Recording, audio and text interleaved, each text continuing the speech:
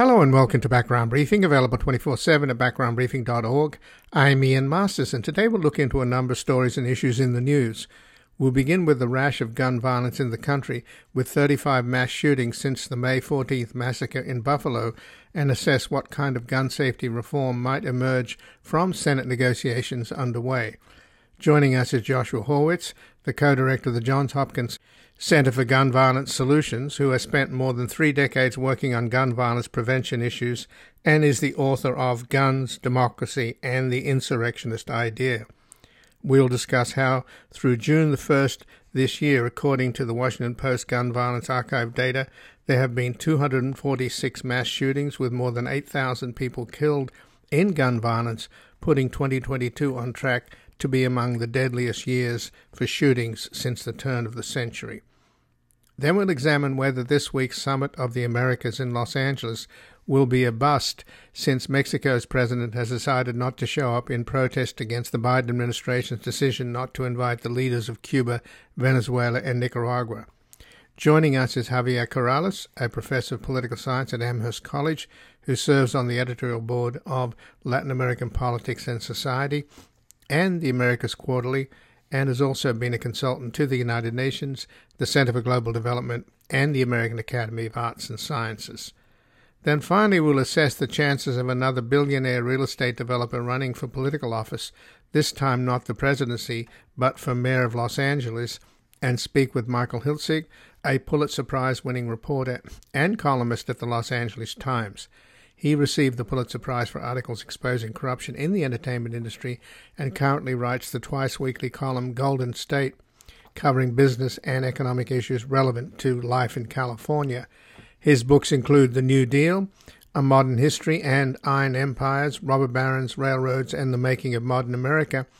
And we will discuss his latest article at the Los Angeles Times, The Business of Rick Caruso, How a Mayoral Candidate Amassed His Fortune, and whether a rich anti-abortion Republican who has donated to GOP campaigns and only recently became a Democrat can buy the votes of liberal Angelenos concerned about homelessness and crime.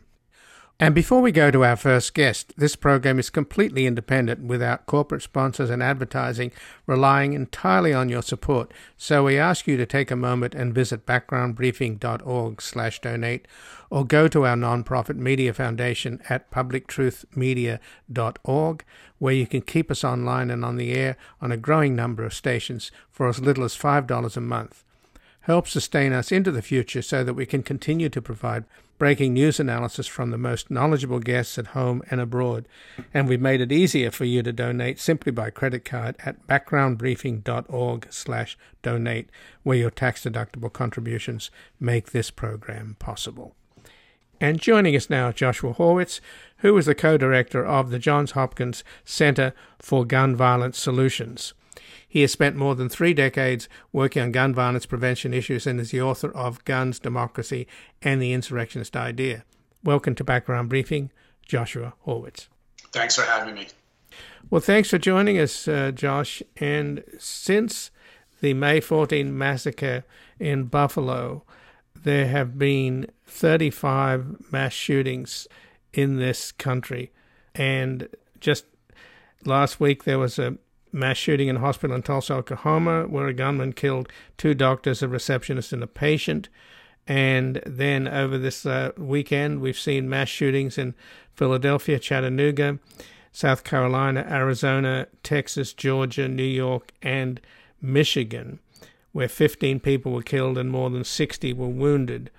So basically, we've had 246 mass shootings so far in this country this year, in which more than 8,000 people have been killed by gun violence. So what's your sense of what's going on with these Senate negotiations between Democratic Senator Chris Murphy and Republican Senator John Cornyn? Is something going to emerge that at least deals with this constant and outrageous atrocity? Well, I mean, obviously the country is really hurting. The level of gun violence is unprecedented, and we need to do something. And what I want to remind people is that we have solutions. We do not have to live like this. We have ways that we can reduce gun violence, and maybe we can't stop every shooting, but we can stop a lot. And we're just not doing that, and we're not doing it because of choices that elected officials have made. And so here we are, at another crisis, at another negotiation between senators. I do feel that there is some progress, that there are some areas of consensus developing, but we're not. As far as I can tell, we don't have a deal yet. And I think as the Democrats are proposing many of the things that I think are important, including banning high-capacity magazines and universal background checks. And those things, unfortunately, I think will not make it into the final package. I do think there could be something with background checks around the edges. I do think the place that we're going to see the most movement is on extreme risk protection orders. Some people call them red flag laws. But those are types of orders where family members or law enforcement can seek a temporary order to remove firearms from someone at risk. And I think it's such a common sense solution. It's an evidence-informed solution, and one that intuitively makes sense to people. Hey, we saw lots of warning signs in these situations before many of these mass shootings, and frankly before many suicides that we see, firearm suicides as well. So I think I hope that we will see movement there. I expect there to be also, some other issues, for instance, around funding for services around mental health, things like that. I do think there's an opportunity for modest movement on gun violence prevention policy, but as people know, this is just a movement. Is whatever happens will be too slow and not enough. So these so-called red flag laws that you just mentioned, Josh, 72% of people in a CBS YouGov poll supported these laws, red flag laws, and for federal background checks on all gun purchases, 81% support that. Overall, 62% support a nationwide ban on semi-automatic rifles, and apparently 44% of Republicans believe that mass shootings should be accepted as part of a free society. So there you have the division, but you also have a clear majority, do you not, for something to be done? We do. The polling has been very strong and on the issues that I think are really important. We have polling support among both political parties, polling support among gun owners. So I think the time to get this done is now. People often say, well, this is going to be the same thing as last time. Nothing's going to get done. And I remind everybody, for everybody who says that, I hope you're calling your senators. I hope you're calling your representatives. I hope you're calling your state legislators. I hope you're marching this weekend when there's opportunities. Because I think there's a conventionalism that says nothing gets done and then people sit around and wait for something to happen and don't get involved. Now is the time to get involved. Even if you have a Democratic senator who's going to vote for the bill. I know you're broadcasting from California, but there's plenty of members of the House who need to support these bills.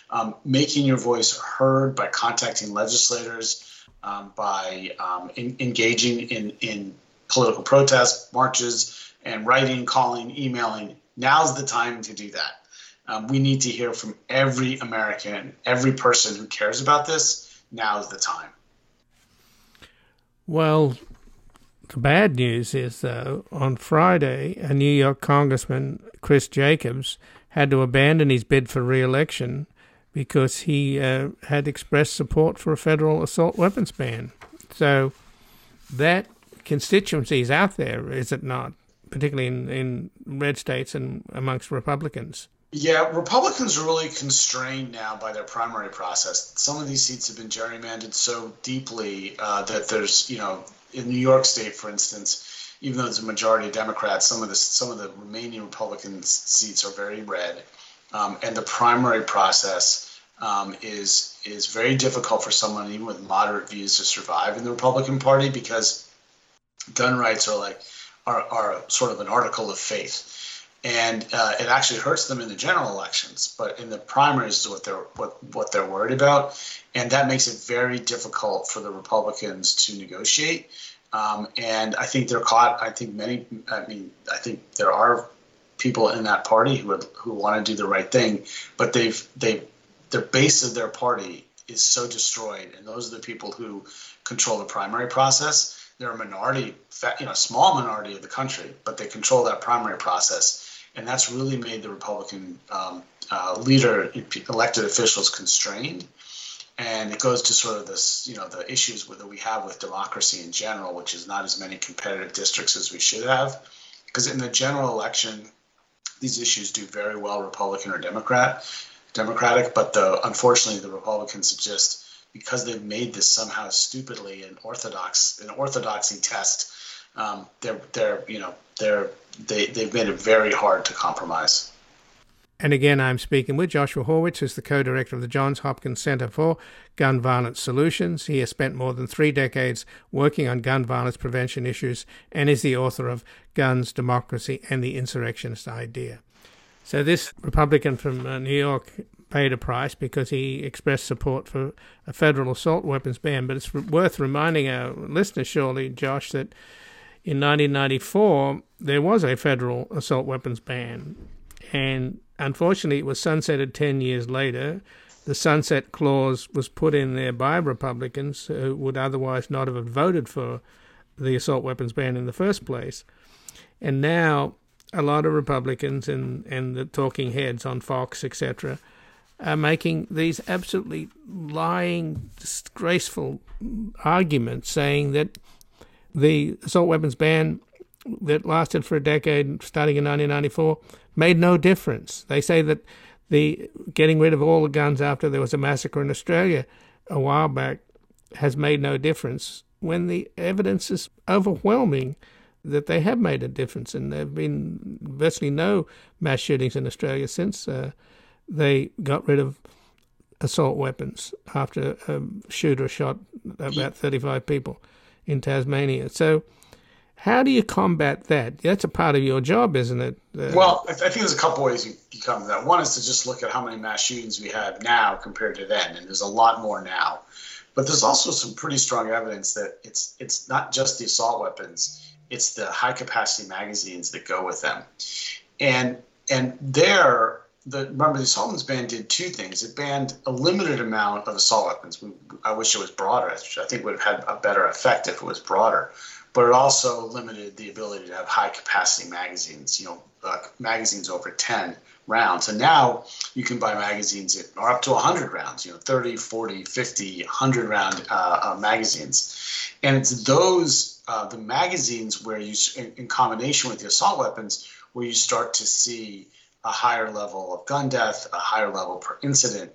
When the magazines have been limited, you actually see a reduction in death by assault weapons. So, and by weapons in general. So we really think it's that magazine limitation that is very important. And any bill that goes forward on that front, limiting magazines is very important. Although, and look, these assault weapons are deadly. When they have high capacity magazines, they increase the lethality. But I do, and assault weapons can be especially difficult issues for Republicans, and I wish they just had the guts to stand up on that. But the things that we're talking about right now that are really, I think, could move on the Hill. Extreme risk protection orders would be very important.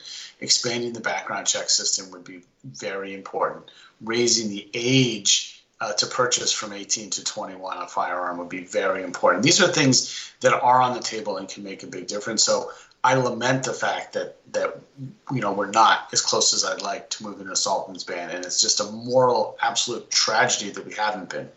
But right now there are things on the table that would make a difference. And it's the time to get those things done. It's time to get all of this done. But I think, if there's enough public outcry, I think that we will get some meaningful gun reform for the first time in a while. And that's what I'm hoping to see in the next several days.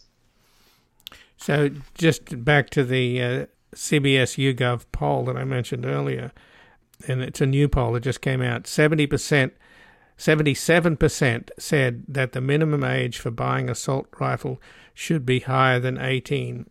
32% said it should be 21, and 45% said it should be 25. Now, of course, the 2 shooters that did the most damage in the last couple of weeks in Buffalo. He was 18 and he just bought himself an assault rifle for his birthday. And in Uvalde, the 18-year-old had bought 2 assault rifles for his birthday. So they couldn't wait to get their hands on a gun, right, when they turned 18.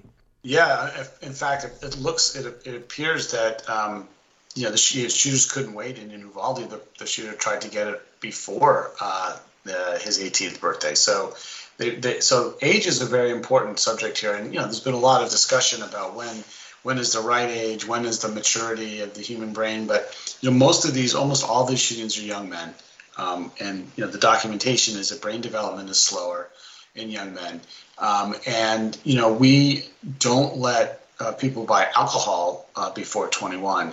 It's just hard to imagine that we could think buying, if we limit alcohol, that assault weapons are okay, or any other weapons okay. If they're not able to handle alcohol, I don't think that people are able to handle firearms, which are extremely deadly. I've often seen the comparison to, well, if you can join the military at 18, shouldn't you be able to own a weapon? But when you join the military, the use of firearms is quite regulated where you can use it. It's not like every recruit is issued an assault weapon and they carry it all the time across bases and things like that. Weapons training, use of firearms is very limited and always ordered always well regulated, frankly. And that's not the same in the private sector at all, when you get out in the private world at all. And so I think the appropriate way to think about this is alcohol. And alcohol, I think now every state limits that to 21 and over. And so at least we have to do the same for firearms.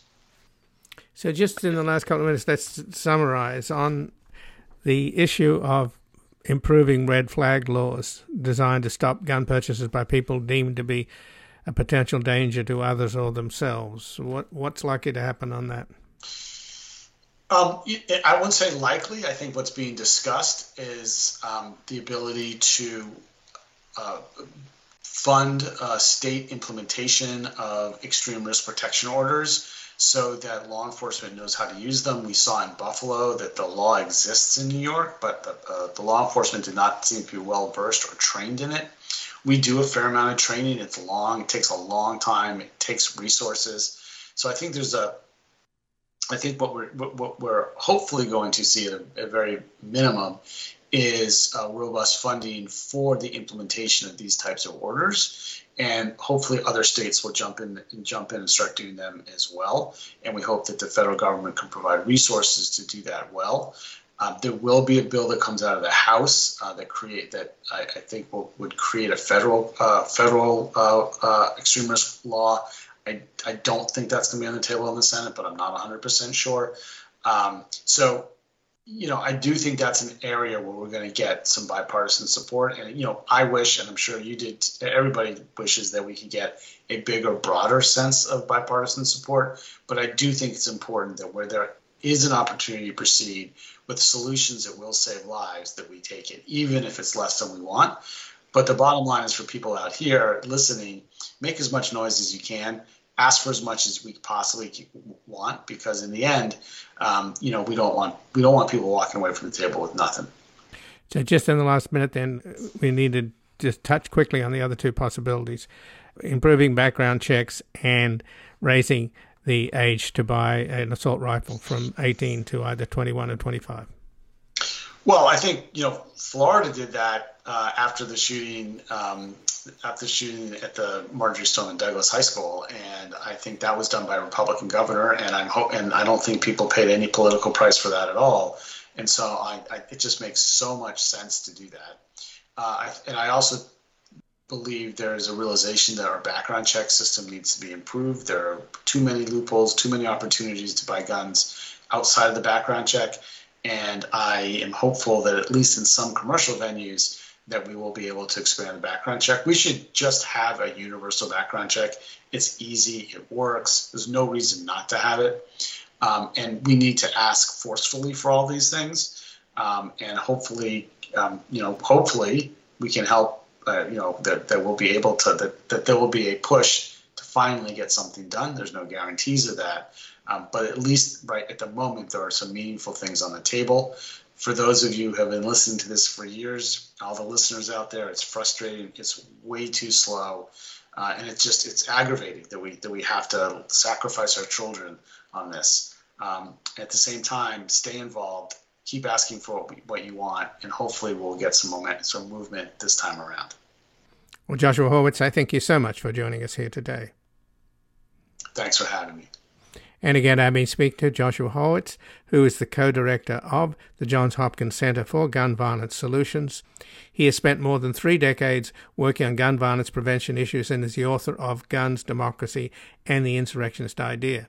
We're going to take a brief station break and back examining whether this week's Summit of the Americas in Los Angeles will be a bust, since Mexico's president has decided not to show up in protest against the Biden administration's decision not to invite the leaders of Cuba, Venezuela, and Nicaragua.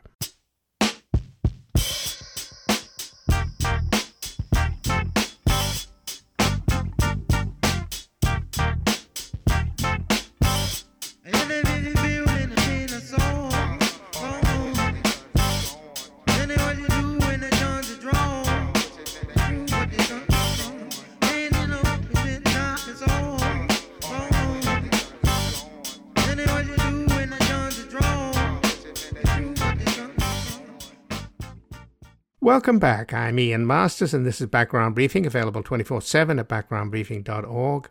And joining us now is Javier Corrales, who's a professor of political science at Amherst College, who serves on the editorial board of Latin American Politics and Society and America's Quarterly. And he's also been a consultant to the United Nations, the Center for Global Development, and the American Academy of Arts and Sciences. Welcome to Background Briefing, Javier Corrales. My pleasure. Thank you for having me. Well, thanks for joining us, Javier. And what do you make of the Summit of the Americas here in Los Angeles this week, which Mexican President Andrés Manuel López Obrador confirmed today, Monday, that he is not going to show up? And the reason is that he wanted Cuba, Nicaragua, and Venezuela to be invited, but the Biden administration decided against it. So this doesn't sound like it's going to be particularly helpful for Biden, who's already having problems with these poll numbers. Do you think this Summit of the Americas is going to be dead on arrival? I wouldn't go that far. I do recognize that this is a serious diplomatic setback for the United States. The United States would have strongly preferred to have López Obrador in attendance, but he's not attending. That said, I don't think that, let me just put it this way. I think López Obrador is taking advantage of the fact that he knows that the relationship between the United States and Mexico is strong enough, solid enough, secure enough, that he feels that he can do something like this, knowing that this won't have negative repercussions in his relationship with the United States. So it's a little bit like he's doing this precisely because he is the one who has the most privileged relationship with the United States, and he knows that this isn't going to really, really hurt him or Mexico's relationship with the United States. That said, it's unfortunate that Mexico isn't there. Mostly because, frankly, the reason he is giving suggests to me, at least, that the Mexican president doesn't value the principle of democracy as much as I think he should. But nevertheless, he wanted to be he wanted to make headlines with this. So, do you think he really is in solidarity with Cuba, Venezuela, and Nicaragua?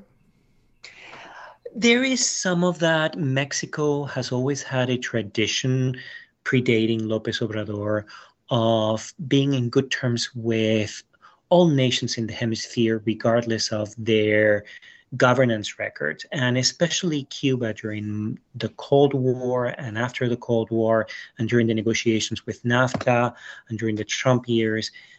Mexico has always wanted to be in good terms with Cuba, and also, of course, with the United States. So there is some of that.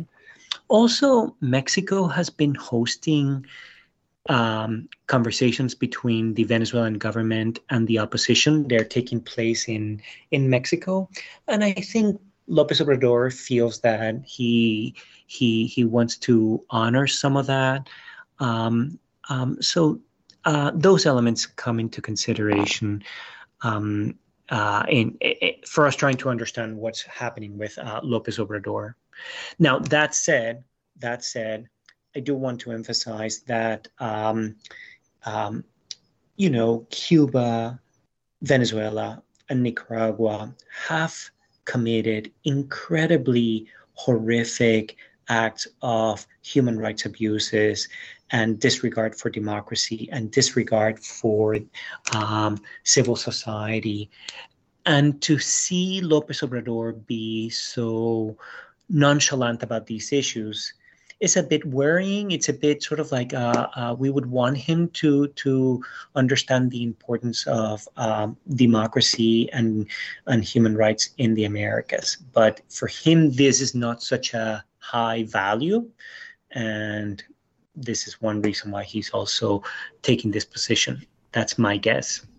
And again, I'm speaking with Javier Corrales, who's a professor of political science at Amherst College, who serves on the editorial board of Latin American Politics and Society and Americas Quarterly, and he's also been a consultant to the United Nations, the Center for Global Development, and the American Academy of Arts and Sciences.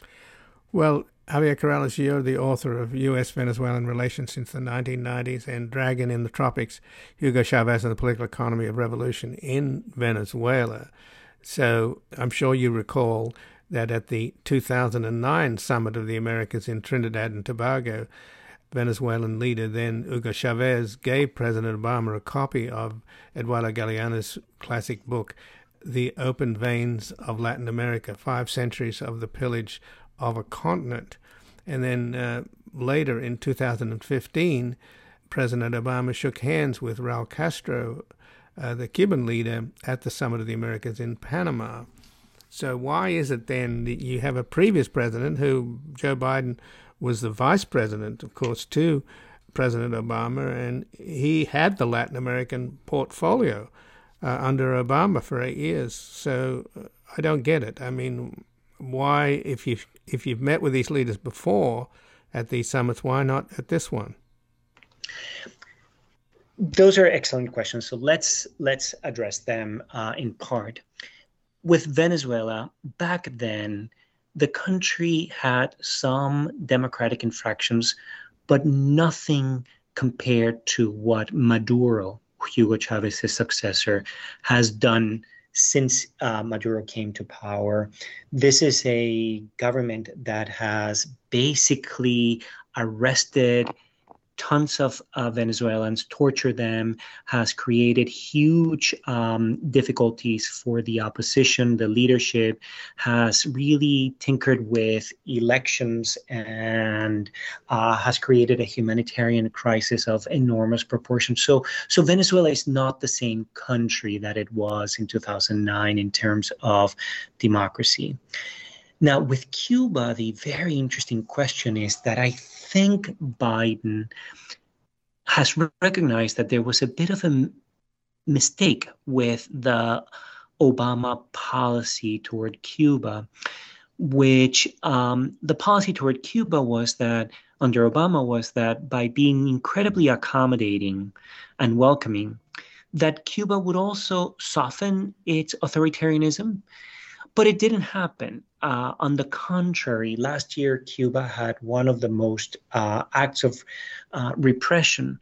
And so Biden feels like, look, the United States had plenty of overtures before, and you didn't respond to us when we were in the White House, when Biden was vice president, and then Trump came along. So Biden feels a little bit betrayed by Cuba, and this could explain why he is being a bit more hardline this time towards Cuba. Well, it may also have something to do with Florida politics. I mean, and that's what he's being accused of, that some of the progressive Democrats have are more or less saying, you're sucking up to the Miami Cubans, and at the end of the day, they're going to vote Republican anyway, don't they? At the end of the day, they're going to vote Republican. The Republicans are going to vote Republican. But that said, I do think that that's an important consideration, but I really don't think that it is the most important. After all, Biden did relax a few of the sanctions toward Cuba already. And though I totally agree that Florida politics come into play, I want to make sure that we also understand that Biden feels that the United States under Obama gave many concessions to Cuba, and Cuba didn't really return them with anything.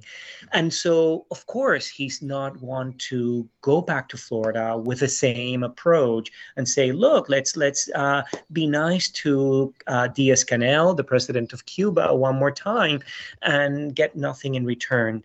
So that's, I would always talk about Florida politics in combination with the fact that the Cuban government really never yields.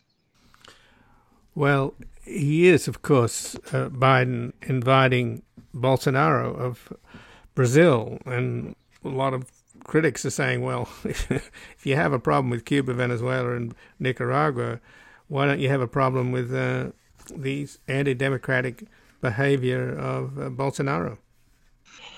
The Biden administration knows that there are issues with Bolsonaro pertaining to democracy.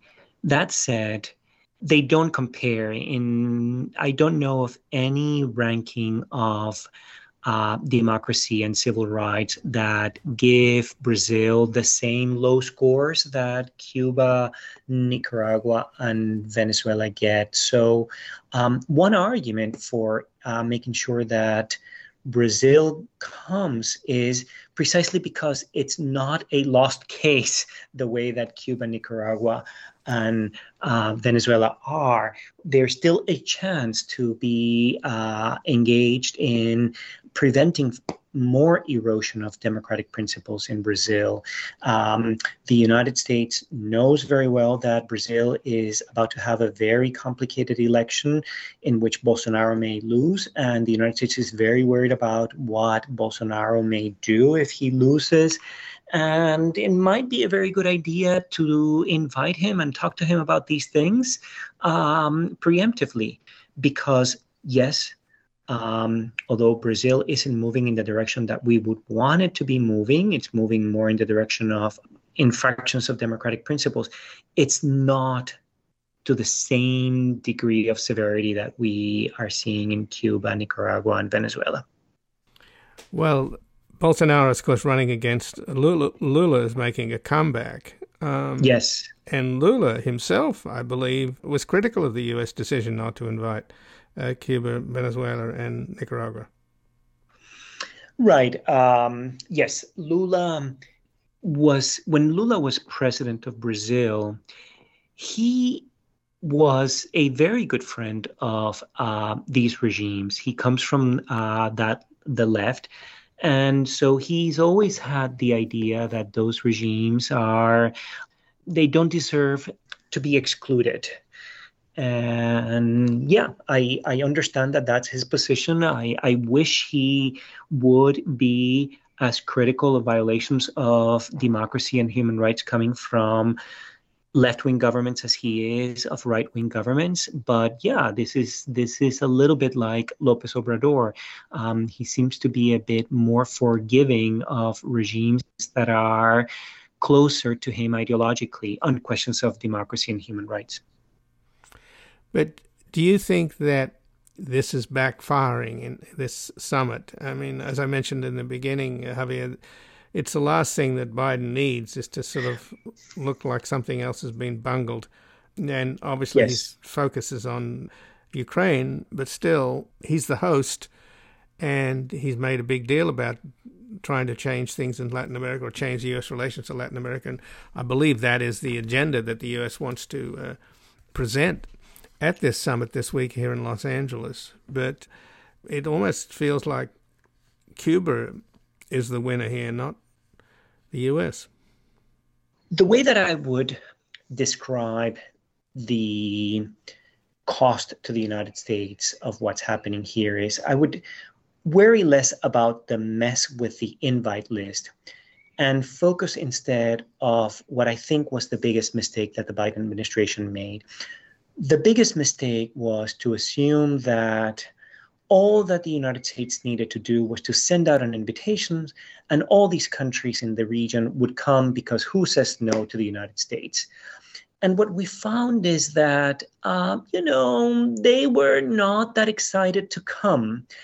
And, they were creating all kinds of reasons and excuses, some of them very legitimate, some of them less legitimate. But it suggested that the countries of the hemisphere no longer feel that it is in their interest to be in close association with the United States. And that is something that the Biden administration should have been able to anticipate and be able to address beforehand. It should have had the antenna to recognize that we're in a different era, that the United States has lost appeal in the region, that the United States is very, very unforthcoming with reasons for nations to feel that they need to partner up with the United States. And the Biden administration assumed that countries would simply just want to be at the summit because, again, who says no to the United States? I think this is a wake-up call for the United States in its relationship with the region. It needs to be, I hope it serves as a reminder that these nations, if they're going to be in collaboration with the United States, they expect far more respect and greater rewards for associating themselves with the United States. And you're absolutely right. The United States might have been distracted for, or whatever reason, but it didn't really imagine ways that it could make more appealing and rewarding for nations to attend the summit and to be in closer collaboration with the United States. Well, the Biden administration, of course, has presented this summit as a vision for a, quote, sustainable, resilient, and equitable future for the hemisphere. And the former Mexican Foreign Minister, Jorge Castaneda, basically said that this ambitious agenda, no one knows exactly what it is other than a series of bromides. And he also went on to say that the real question is why the Biden administration didn't do its homework.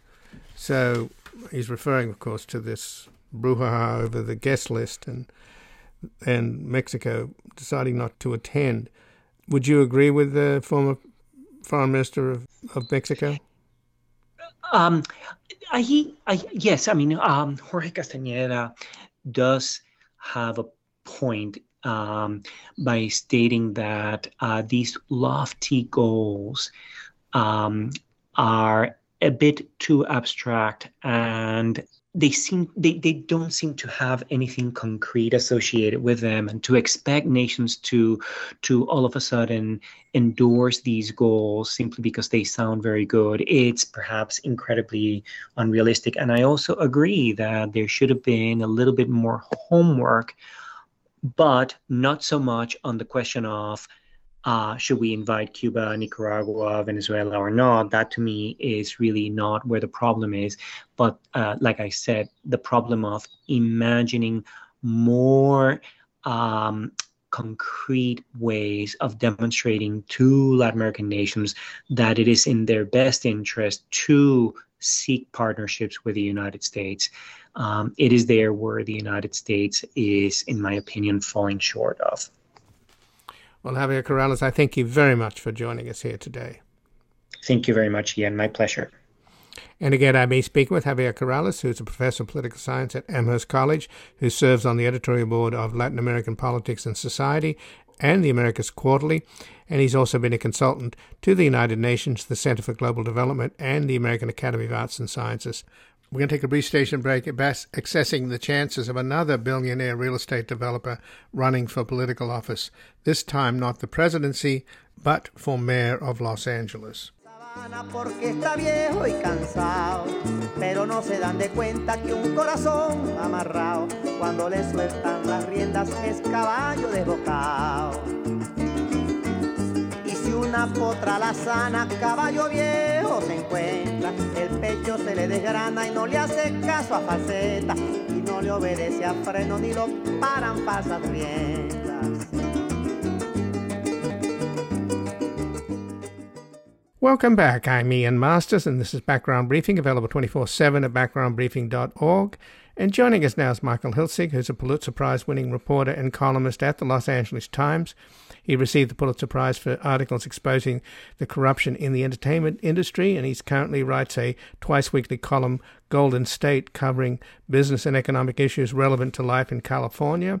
And his books include The New Deal, A Modern History, and Iron Empires, Robber Barons, Railroads, and the Making of Modern America. And his latest article at the Los Angeles Times is The Business of Rick Caruso, How a Mayoral Candidate Amassed His Fortune. Welcome to Background Briefing, Michael Hiltzik. Hi, Ian. Thanks for having me. Well, thanks for joining us, Michael. And the fortune, or a very small percentage of Rick Caruso's fortune, I think it's, $33 million, is being spent on a mayoral campaign here in Los Angeles. I must say, I don't know about your mailbox, Michael, but my mailbox has been stuffed with so many flyers from candidates, all the way down from mayor to dog catcher. So is there something happening in this year? I mean, is there more money in politics than ever? Or it seems to be trickling down to all kinds of races that normally never advertised or sought votes?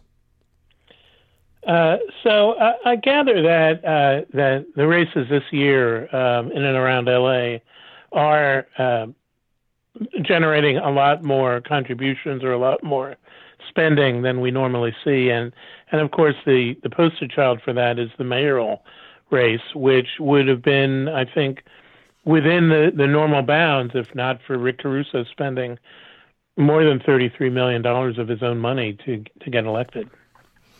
And of course this is nothing new, but some of the ads that I've been getting, pro and con, particularly those against him, Jeffrey Katzenberg signed onto a flyer recently that was pretty damning. Is there a problem with this man? I mean, Katzenberg's flyer suggested he's a complete fraud like Donald Trump, and he doesn't apparently talk to the press, and normally candidates sit before the Los Angeles Times editorial board.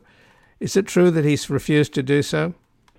No, he did sit with the editorial board a month or two ago, and we published essentially the transcript of that encounter. I think what it showed, and I think what we alluded to, that is Roger Vincent, my co-author, and myself, is that he didn't really articulate new and novel solutions to the issues that he's placed front and center in his campaign, which is to say homelessness and crime. You know, he wants to hire more police officers, which Karen Bass, his principal adversary, has also advocated.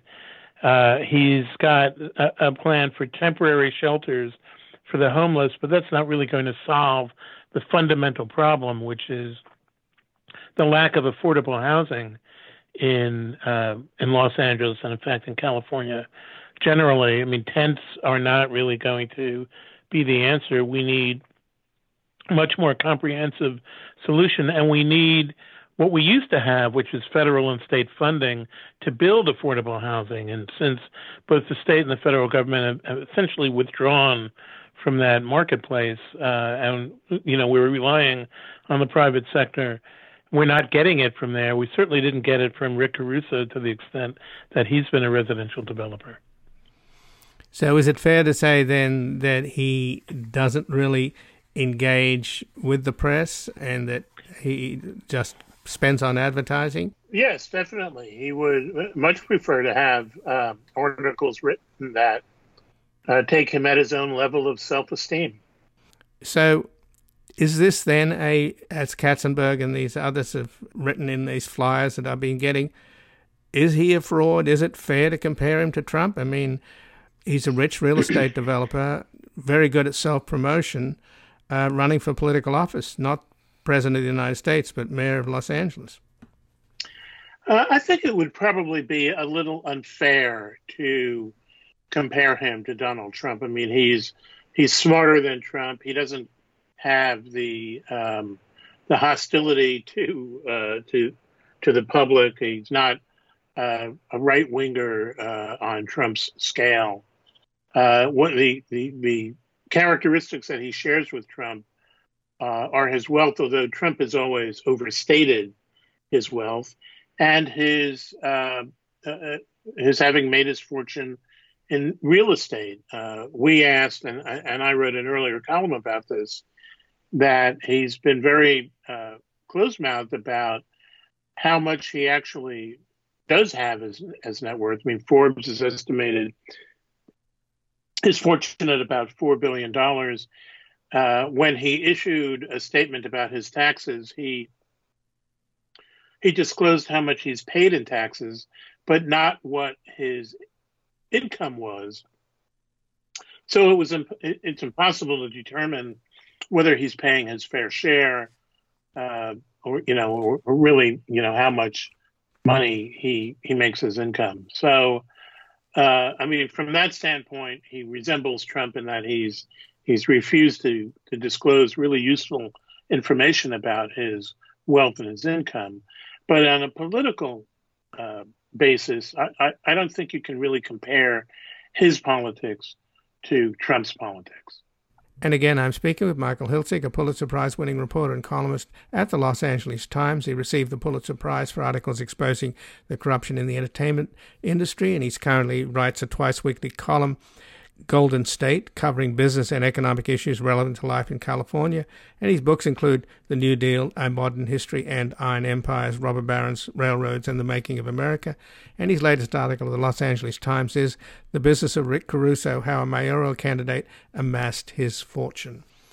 But another comparison would be that his father, Rick Caruso's father, gave him a big leg up in business, right? The father founded Dollar Rent-A-Car and sold it to Chrysler. And the advantage that Caruso's had, as you point out in your article at the Los Angeles Times, The Business of Rick Caruso, How a Mayoral Candidate Amassed His Fortune, is that he's been able to spend his own money and control projects and reap all the benefits. He doesn't have to deal with investors and partners. Yeah, I think as our article pointed out, yes, he got a leg up through his father, and he did that, as we documented, through the scheme in which he would buy parking lots around where a Dollar Rent-A-Car was doing business, and he would lease them back to his father's company.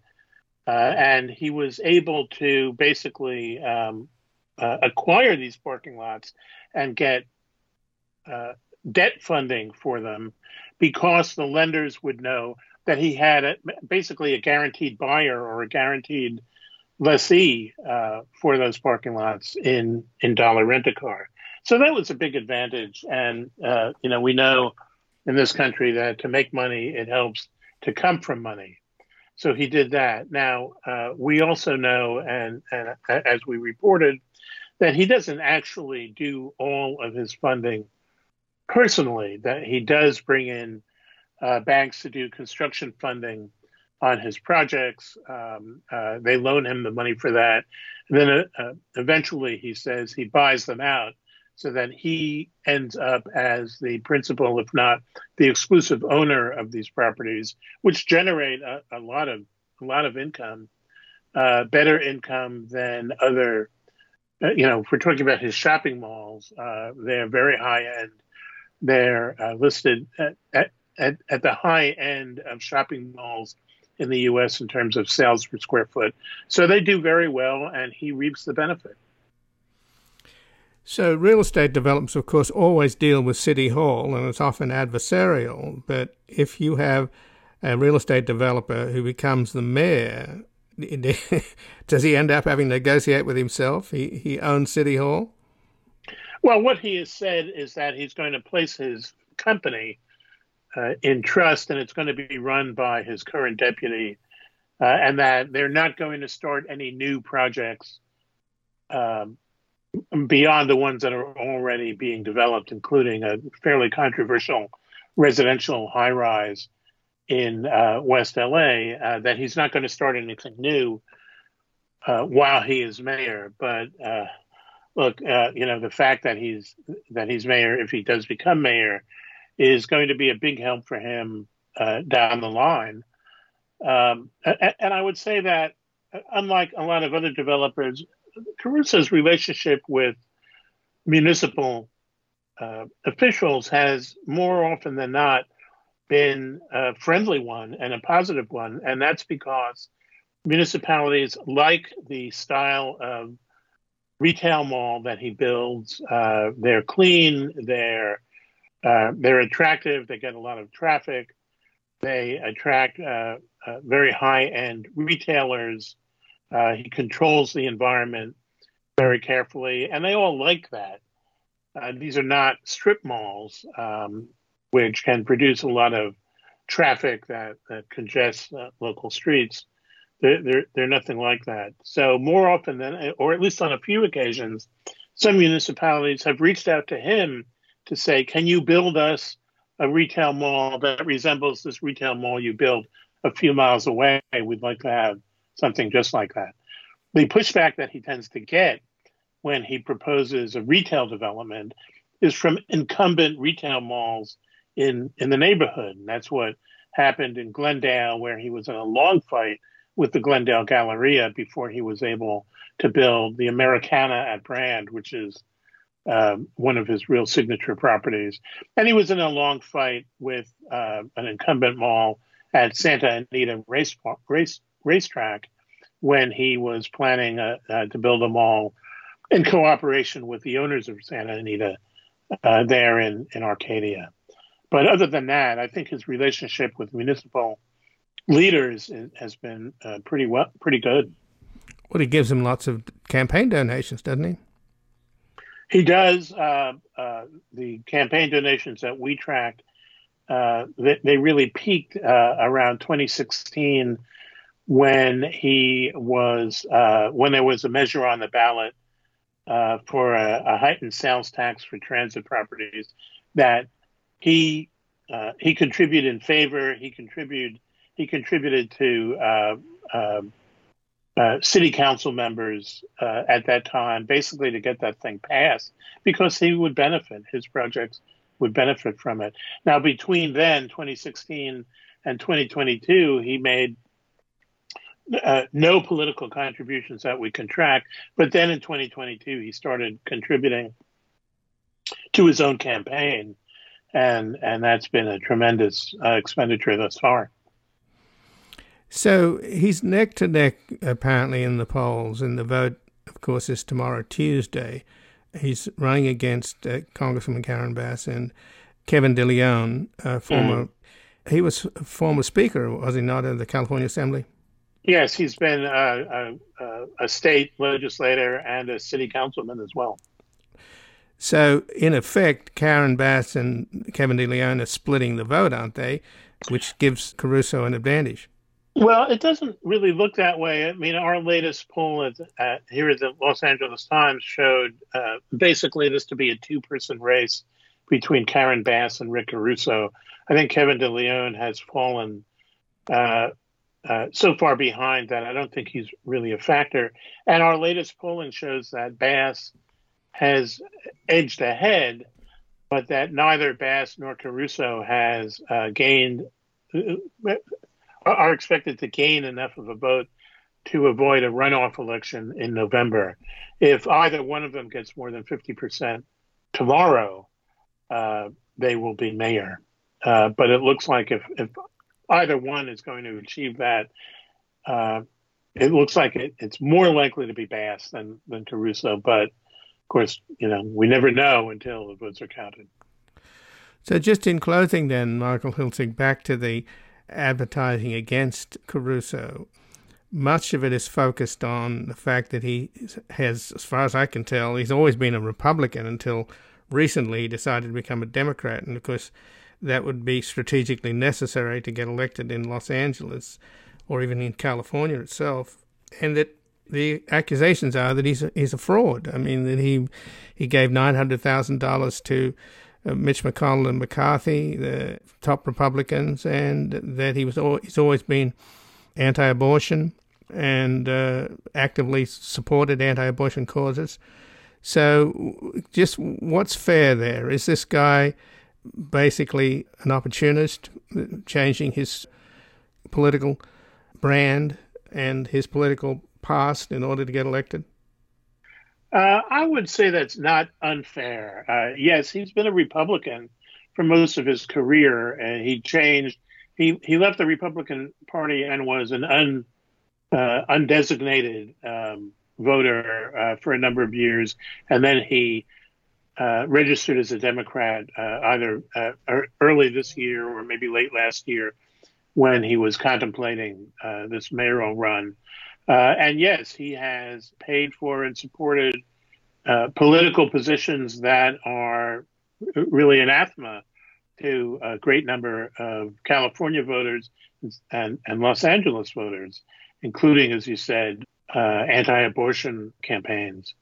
So there's that. What we found interesting is that his own campaign advertising sort of downplays or at least minimizes his business career and emphasizes a couple of civic positions that he has held, one of them being the presidency of the Los Angeles Police Commission, which was sort of a controversial post back when he held it. And the other is chairmanship of the Board of Trustees of USC, in which he played a role trying to clean up the multiple scandals at USC involving sexual abuse by faculty members and prominent members of the faculty and the administration. So he's sort of positioned himself as a problem solver. And the idea is, well, you know, if we have this problem with homelessness and crime, Rick Caruso is the guy who can basically take care of that. He hasn't talked about his political positions in the past, at least not in his own campaign. He hasn't talked about having been a Republican in the past. He hasn't talked about abortion. He's avoided all that. So he's basically trying to run on the competency point. And, you know, we'll see if Los Angeles voters are sufficiently obsessed and upset with homelessness and crime that they'll vote for him and against Karen Bass. Well, Michael Hiltzik, I thank you very much for joining us here today. Happy to do it. And again, I've been speaking with Michael Hiltzik, who's a Pulitzer Prize-winning reporter and columnist at the Los Angeles Times. He received the Pulitzer Prize for articles exposing the corruption in the entertainment industry, and he currently writes a twice-weekly column, Golden State, covering business and economic issues relevant to life in California. And his books include The New Deal, A Modern History, and Iron Empires, Robber Barons, Railroads, and the Making of Modern America. And his latest article at the Los Angeles Times is The Business of Rick Caruso, How a Mayoral Candidate Amassed His Fortune. This has been Background Briefing. I'm Ian Masters, and I'd like to thank producer Graham Fitzgibbon. And to help us sustain this program into the future and assure it remains free to all, please take a moment to support us by going to backgroundbriefing.org/donate or publictruthmedia.org, where you will find our non-profit Public Truth Media Foundation, where your tax-deductible donations, large and small, keep us broadcasting. And if you missed any of today's program and would like to explore our vast archives, you can find us at backgroundbriefing.org, where we'll include extended interviews searchable by topic and have made it easy for you to sign up for daily email updates that provide links to resources, articles, and books discussed on the program. Also, you can find links there to subscribe wherever you get your podcasts, and we also encourage your ratings and reviews on these platforms. Find us on Twitter and Facebook at Ian Masters Media, and please do help us reach more listeners by sharing this program with friends, family, and colleagues. and I'll be back again tomorrow with another background briefing at backgroundbriefing.org. Bye for now. The guy that lived next door in 305 took the kids to the park and disappeared by 9:30. Who will ever know how much she loved them so? That dark night alone in America. A quiet voice singing something to me, an angel song about the home of the brave in this land here of the free. One time, one night in America.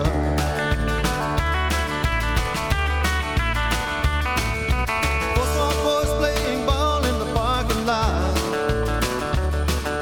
A preacher, a teacher, and the other became a cop. A car skidded into the rain, making the last little one to say, one more light goes out.